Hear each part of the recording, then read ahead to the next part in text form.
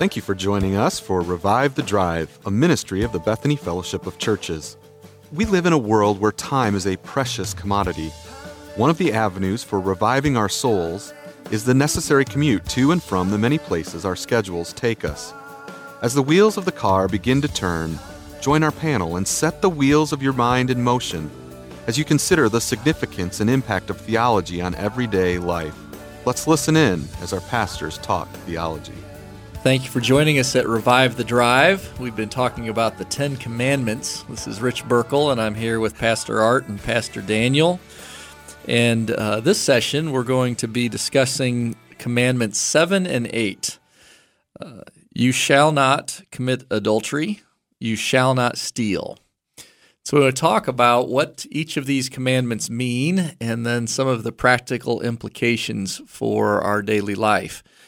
We have set the foundation that these commandments are given to us by God to help us and can be summed up in loving God with all our heart, soul, mind, and strength, and loving our neighbor as ourself. The first table of the law has to do with loving God, and now we're into the second table of law, which has to do with how do we express love toward one another.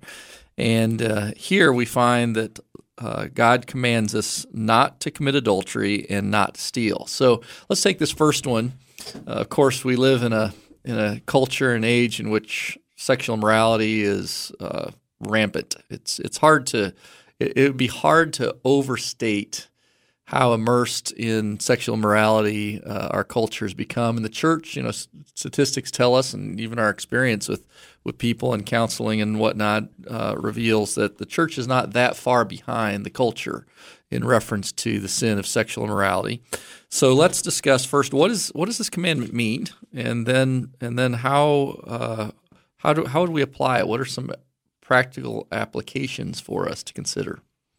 So the instruction that's being given here is that you are not to violate the marriage covenant. Whenever man and wife come together, we think of what we read in Genesis chapter 2, where the man sees this creation and says, "This at last is bone of my bones and flesh of my flesh. She shall be called woman because she was taken out of man.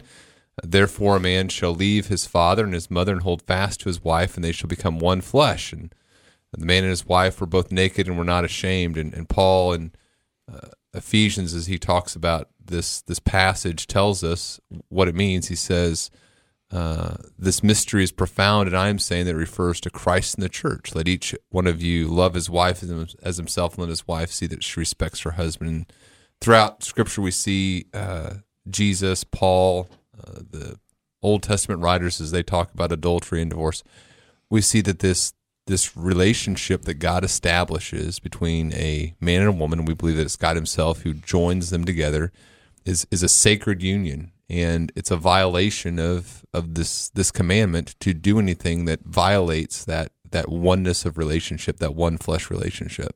Yes.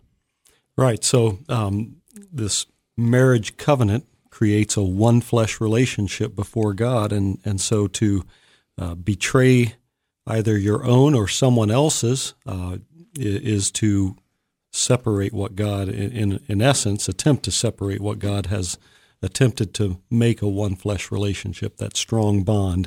You're taking what should belong to only this other individual who is in covenant relationship with the one that you would be committing adultery with.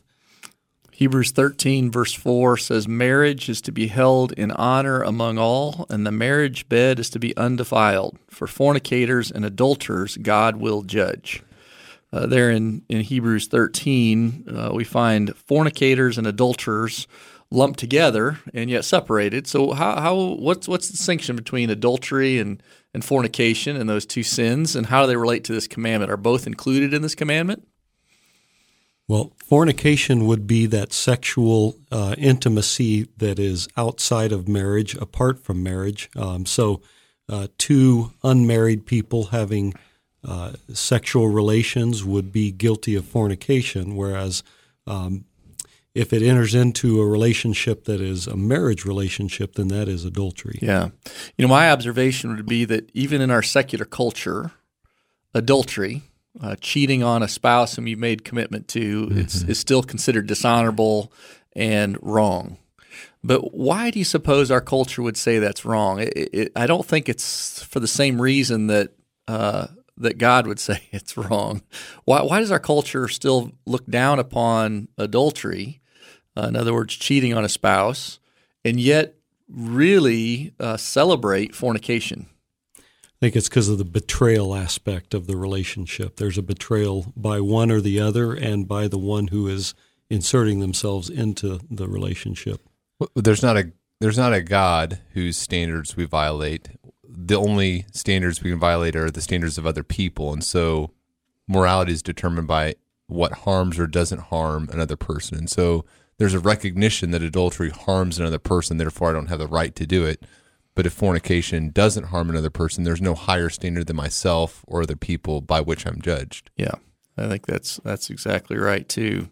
The other passage that I was thinking about in reference to this commandment from the New Testament doesn't have to do with marriage, and that this commandment is vital because of the honor of marriage so much as it has to do with this commandment is vital also because we are a people who are the dwelling places of God himself. So in 1 Corinthians 6, verse 19, he says, "Do you not know that your body is a temple of the living God?"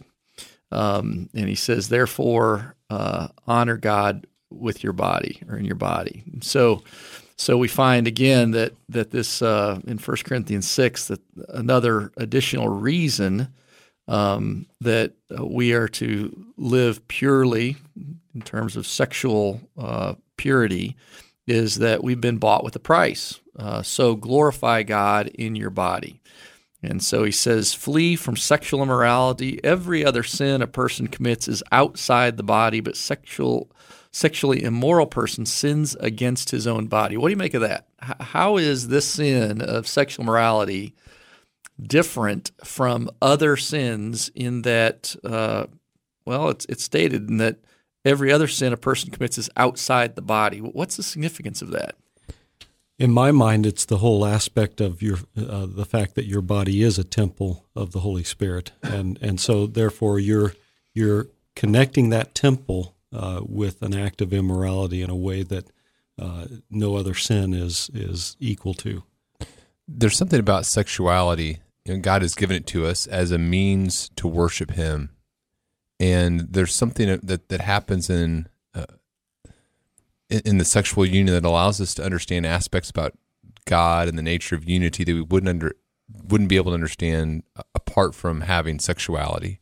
And so to violate the purposes for which sexuality was created diminishes our ability to know and understand God rightly. There's books. There's a book called Wired for Intimacy that talks about the way that viewing things like pornography affects the brain. It changes the way that the brain processes information and views reality. And so it really, for lack of a more theologically precise term, it really messes up someone, as we engage in immorality in ways that we don't even acknowledge or understand, or certainly that our culture doesn't acknowledge or understand. Mm-hmm.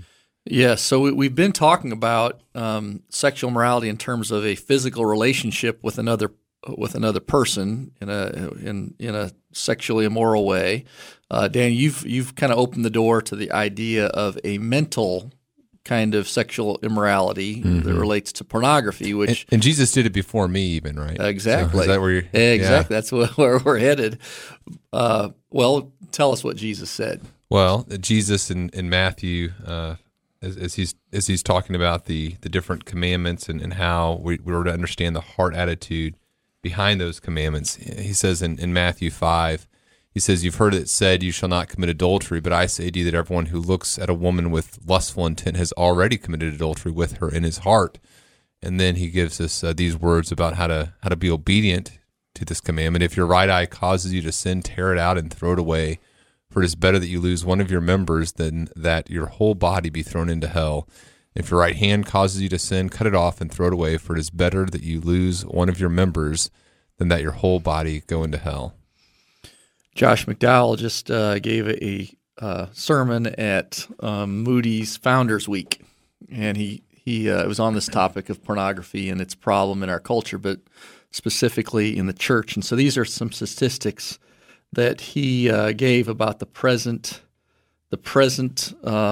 I'll say prevalence of pornography among our culture and among even God's people in church.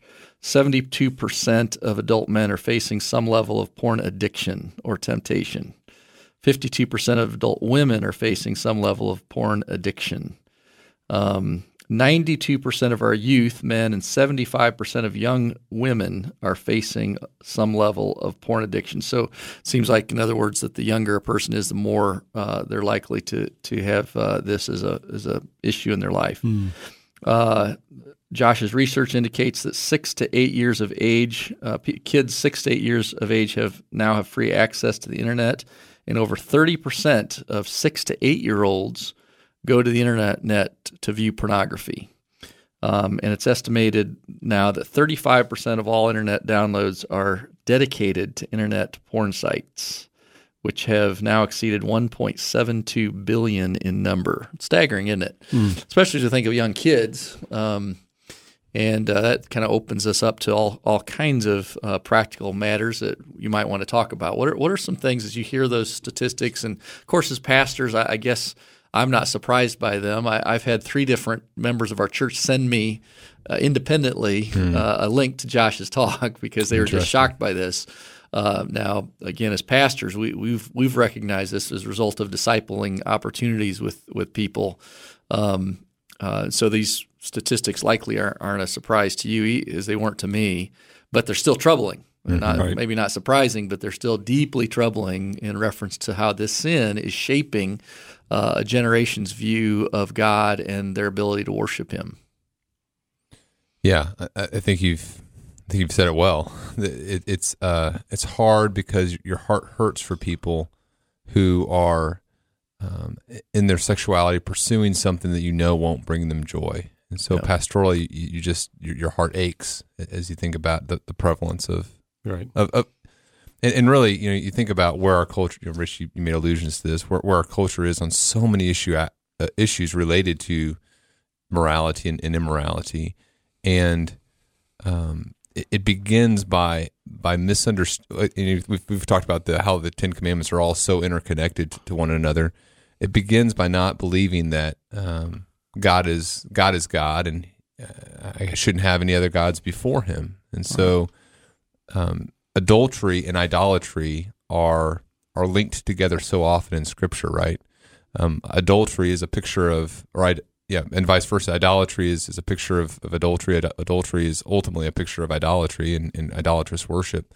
And so, God, as He describes faithless Israel, describes them as adulterers. Yeah, right. And so there's just a sorrow as you understand people aren't coming to God to worship Him; they're trying to worship other things. Right. We've been working through the letter 1 Corinthians in our church, and one of the things that Paul says that, hey, you know what? It's great to be single and fully undistracted for the kingdom, but if you can't remain sexually pure, then you should get married. Yeah. And it reminds us of that faithfulness to God that's reflected through our faithfulness, covenant faithfulness, and our being able to kind of possess or control our own vessel, being sexually pure and being able to have self-control. And if we don't, it shows that we're not content with what God has given us either in the area of singleness or in the covenant marriage of marriage. Yeah. As I think of some broad general ways of applying this command, I think first words of counsel to young men and women who are single. Any just again maybe a brief counsel to them in regard to sexual purity that you would give to young men and women who are single and really living in a culture in which it's really weird and strange, and you're going to receive all kinds of ridicule if you're not involved. Yeah, well, right off the bat, guard how you spend time together. Perhaps not spending time alone together, a young man and young woman who's not married, but rather be with others so that you guard yourself from temptation. And I would just, along with that, I'd caution them, and I caution people who just find themselves immersed in the culture that we're in now. You think about a culture that is now redefining marriage pretty radically, and the statement that's coming back on the church as well. You guys, the church is okay with divorce, and then the Bible speaks against that, and so why aren't? And part of that criticism is well taken because the church has been silent in some segments on the issue of divorce because it's not a pleasant thing to talk about. But I think about what we read in Malachi, where Malachi is asking the people questions, and they're just totally oblivious to how they're violating God's will for their lives. And they say, well, why doesn't he regard the offering from our hand? It says, because the Lord was witness between you and the wife of your youth, to whom you've been faithless, so she is your companion and your wife by covenant. Did he not make them one with a portion of the Spirit in their union? And what was the one God seeking? Godly offspring. So guard yourselves in your spirit, and let none of you be faithless to the wife of your youth. For the man who hates and divorces, says the Lord, the God of Israel, covers his garment with violence, says the Lord of hosts. So guard yourselves in your spirit and do not be faithless. And listen to what he says. And then you've wearied the Lord with your words. You say, well, how have we wearied him? By saying everyone who does evil is good in the sight of the Lord, and he delights in them. Yeah. And so this idea that I think is in our culture as well, that you can divorce your wife, you can be immoral, you can commit adultery, and you can pursue immorality, and God will delight in you. Yeah. It's a very dangerous place for us to be. And Satan will use anything to help us justify our own sin. And if he can get us to look, well, at least I'm not like that person.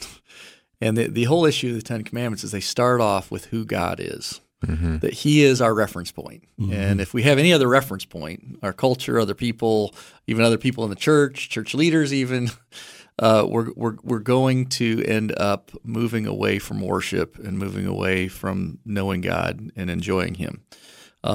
Just by way of encouragement to those who are married and maybe dissatisfied, feeling a bit lost with ever any hope of marital joy, again, I think the issue is, are we going to look to God for our joy, or are we going to look to some other God to provide us with the kind of satisfaction we long for?